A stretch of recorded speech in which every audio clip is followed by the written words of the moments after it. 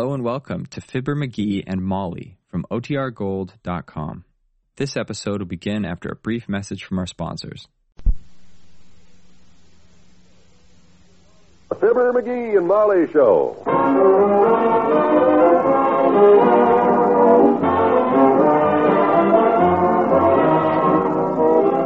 NBC and Tums present Fibber McGee and Molly transcribed. The show was written by Phil Leslie and Ralph Goodman and directed by Max Hutto.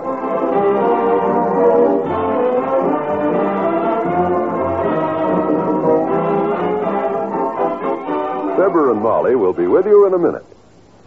This is Don Wilson with a message about don't wait. This is Don Wilson with a message about saving money. This is Don Wilson with a message about a most pleasant relief for acid indigestion. The answer to all these things is spelled T-U-M-S. Yes, Tums for the tummy. With Tums, you don't wait for relief from sour stomach or heartburn because there's absolutely nothing to mix, no water or glasses needed, no waiting at all. You just eat one or two delightful, minty-tasting Tums, and relief starts immediately. And Tums are so economical, only 10 cents a roll, that you can always keep them handy. Carry them in pocket or purse for top-speed relief whenever or wherever some favorite food, overindulgence, or smoking too much causes distress. So don't wait. Get fast-acting, economical, delicious Tums today.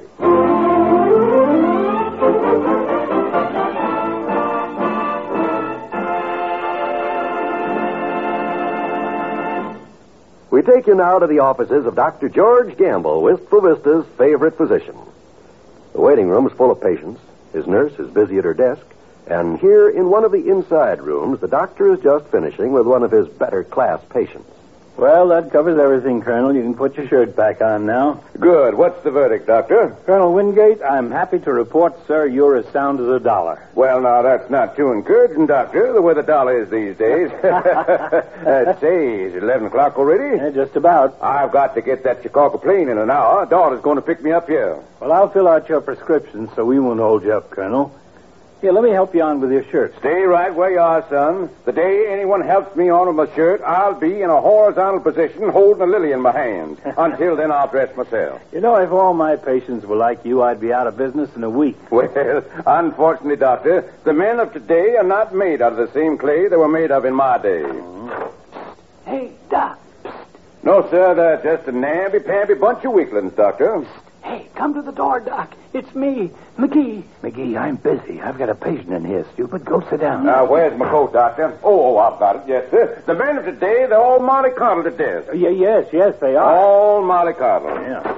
Look, I hate to bust in on you like this, Doc, but this is an emergency. I got a kind of a choking feeling. Who is this gentleman, Doctor? This is Mr. Mollycoddle, Colonel. I mean, Mr. McGee, Colonel. He's a patient of mine. He seems to be in some sort of difficulty. His face looks mighty red, Doctor. It started right after I got dressed a while ago. My throat gets choked up. I wonder if you'd mind if I did take a look at him. I know you're in a hurry, Colonel, but... Go right ahead, Doctor. I know a sick man when I see one. Why, one look at his face... Well, in this case, you could be fooled. Oh. But he doesn't look good, even for him. Come in here, McGee. Okay, Doc. Take off your shirt. I'm sorry about this interruption, Colonel. That's quite all right. This is obviously an emergency. Get your shirt off, McGee. That's it. Now, let's see what's the matter. What happened here? How did it all start? Well, it happened right after I got up. I hope the poor fella got here in time. Looked bad. Face red as a beet. Why, you coming in here and interrupting my day's practice. With a thing like this, what do you think you are? Well, how'd I know what it was? All I know is I had a choking feeling, and I rushed right over here. Well, the next time you put on a new shirt, check it. Well, I asked for a size 15. How'd I know they sold me a 12? Them dad ratted... What's in your shirt? Okay. Well, Doctor, did you locate the man's trouble? I must say your color's much better, young man. Oh, yeah. Doc's a real medical genius, Colonel. Relieved the pressure right away. I'll just put my tie in my pocket, Doc. You can run along now, McGee. The Colonel has to catch a plane. Sure, Colonel. I'm sorry. I'm kind of busy on a few deals myself. You know how it is with us executives, Doc. Always on the go. Yes. Go. Okay, I'm going, Fatso. Quit shoving me. Nice to have met you, sir. Nice to have met you, Colonel. Must have lunch someday. I'll have my secretary. All right, Colonel, here's that prescription now. You can have it filled in Chicago. I'm sorry to have held you up. Plenty of time, my boy. Remember what I told you. Easy on the rich food, get to bed early, and cut out the cigars for a while. Have a good time, Colonel. How do you suggest to do it? Take along a copy of the Bobbsey Twins and read aloud to myself from bed? Well, we want to keep that good health of yours. Say, now while we're fixing up my health, son, I'm going to tell you something. I think you're working too hard, Doctor. Oh. Look like you could use a rest. Well, I wish I could tell the stork that. You ought to get away for a few days. Forget it. Say, look here. You've heard of Lake Wapahokee up the northern part of the state? Indeed, I have. Fine duck hunting up there. Best in the state. Now, I've got a cabin up there in the lake. Want you to use it. Take some friends. Do you good. It's just a sitting there, going to pot, son. Nothing elaborate, of course. Rough, but comfortable. Now, here, take these keys now and have yourself a few days of duck hunting. Well, that's mighty kind of you, Colonel. Gee, if I could get away for a few days, it certainly would. You might take your friend Mr. Mollycoddle, or whatever his name is. Get him out of doors. Make a man out of him. You mean McGee?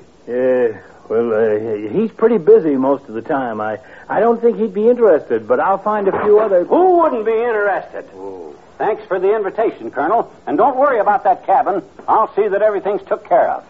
You better let me keep them keys, Doc. You might lose them. Well, have a good time in Chicago, Colonel. You get the shells, Doc. We'll use your car and we'll be on.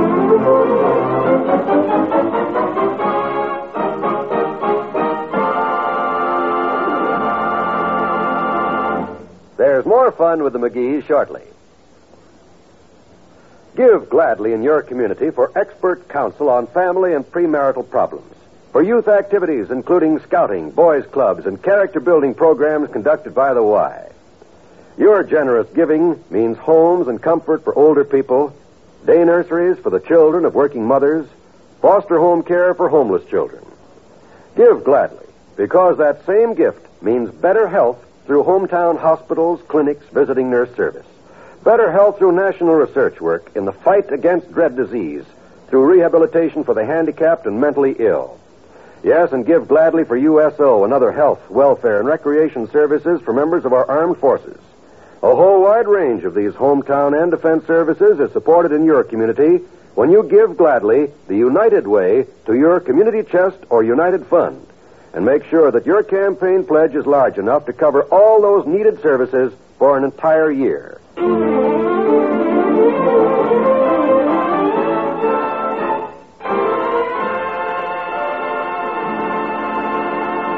So that's what happened, Molly. The colonel puts his hand on my shoulder and he says, "Use my hunting lodge, my boy. And here's the keys," he says. My goodness. "And take Doc Gamble with you," he says. "Make a man out of him," he says. The colonel, that is. Yeah. Are you talking about Colonel Wingate, the one who owns 14th and Oak? I'm not talking about Colonel Stoopnagel, kiddo. By the time I left, me and the colonel were just like that. Like what? That. One with the hangnail is me. Boy, what a hunting trip this will be, Molly. Lake Wapahokee, the greatest duck hunting in the whole state. I guarantee... Just a minute, Ducky. Come in. Hello there, kids. Hi, daughter. Hey, Johnny. I hear you're going duck hunting. Now, where'd you hear that, old-timer? McGee just heard it himself a half an hour ago. Down at the grocery store, kid. Yeah? My girlfriend Bessie was telling me. Oh. She said she heard it from a policeman that goes with a girl at the sandwich shop whose mother heard the beauty operator say that one of her customers got the word from the newsboy at 14th and Oak that his bookmaker was sitting in the barber shop when Johnny here come running in hollering, "Hey, fellas, I'm going duck hunting. Don't tell anybody." Well, gee whiz, I don't want a lot of people begging me to go along. Word's spreading around town, though, is it? Spreading like a fire in a hayloft, Johnny. That's mighty fine hunting country up that way. Spent my boyhood around Lake Wapahokee, you know. I didn't know that. He spent his boyhood every place. Yep. I mind one time Papa took us kids out there pheasant hunting, kid. Yeah, pheasant, huh? I'm going for duck. There we were, the six of us, all scattered out through the woods, crawling along like Indians, when all at once Papa seen something move in the bushes. Saw it move, huh? I scrunched down behind him and kept quiet. He yanked the shotgun up and got so excited he busted his glasses. Oh, my gosh. Broke his specs, huh? Didn't stop Papa, though. He laid that gun barrel across the fork of a tree to steady it, closed his eyes a minute, and listened. Listened? Suddenly, he heard a twig crack. He swung toward the noise, squozed down on the trigger, and put a teaspoonful of birdshot in the fleshy part of my brother, Ira. I could tell it was birdshot because the boy took off like a quail. Well, McGee, I hope there'll be none of that kind of shooting on your hunting trip. My goodness, shooting at a noise. Don't you worry. I and Doc are both careful hunters, kiddo. Anybody That wasn't all the trouble we had that trip, kid. Well, it's enough for me to listen to. I got things to do. No, sir. The land we were hunting on was private, you see. And when Papa shot, the owner come running out to see what was going on. Trespassing, huh? No, he lived there, daughter. Oh, you mean us? Yes. Yes. Well, sir, Papa seen the owner coming and snuck off through the bushes. But all us kids were cornered. Caught you red-handed, did they? Yep. All but Ira, that is. It wasn't his hands that was red. Yeah. We know. Did they put you in jail? Well, we tried to talk him out of it, daughter, but we didn't have much luck. And finally, this long, ugly-looking fellow with a constable cap and a tin star as big as a pie plate come down the road and took us in by the collar. Oh, my. That's all that saved us, kids. Saved you? Yep. The feller with the dime store star was Papa. He always carried one for emergencies. But hey, I can't stand here gabbing with you, Johnny. I got to get back to the grocery store. I'm working, you know. So long, kid. He's working. I wonder how he can tell. Well, I got no more time to waste either myself, too. If I'm going to be ready for that hunting trip, I got a million things to do. I'll just bet you have. How long will you be gone? Oh, be away about 3 nights. Hey, who are you going to get to stay here with you? I don't want you staying here alone. Oh, I'll call some of the girls in my club. I think Monica Miller's husband is at a convention this week or something. Maybe she'd like to come over here a couple of nights. Good. And I'll have our little parakeet to keep me company. Won't I, baby? Well, I better get busy. What time is it? 1:45. Oh, my gosh, I better jump. With all the stuff I got to do, I'll be lucky to make it. When do you leave? 6 o'clock sharp. Tonight? No. Friday morning. I better get started. Friday? For heaven's sakes, relax. This is only Tuesday. What do you have to do besides gather up your gun and your gear? That won't take long. I'll tell you what I got to do. I already started making a list.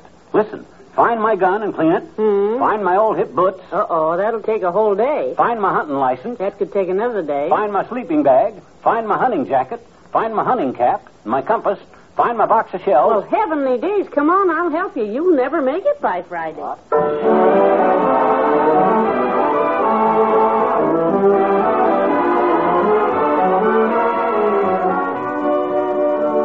We'll say goodnight to Fibber and Molly in a moment.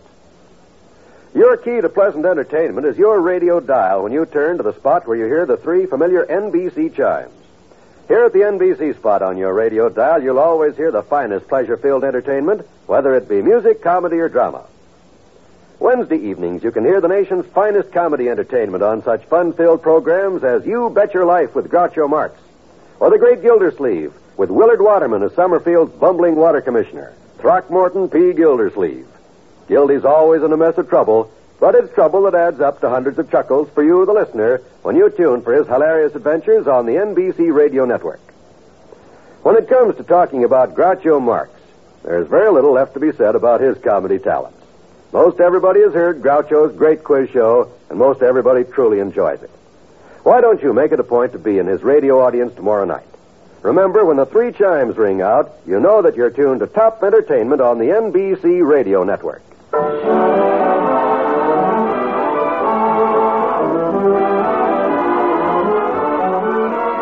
Ladies and gentlemen, this week is American Education Week, a week when the schools of the nation are holding open house.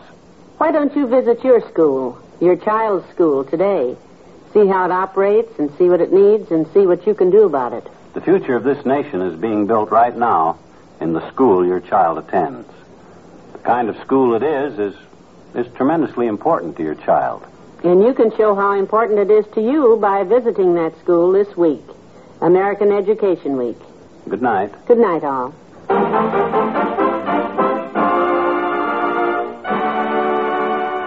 NBC and Tums have brought you the Fibber, McGee, and Molly program, transcribed with Bill Thompson as the old-timer, Arthur Q. Bryan as Dr. Gamble, and Jack Mather as Colonel Wingate. This is John Wald inviting you to be with us again tomorrow night for another visit with Fibber, McGee, and Molly. Tonight, laugh with Can You Top This on the NBC Radio Network.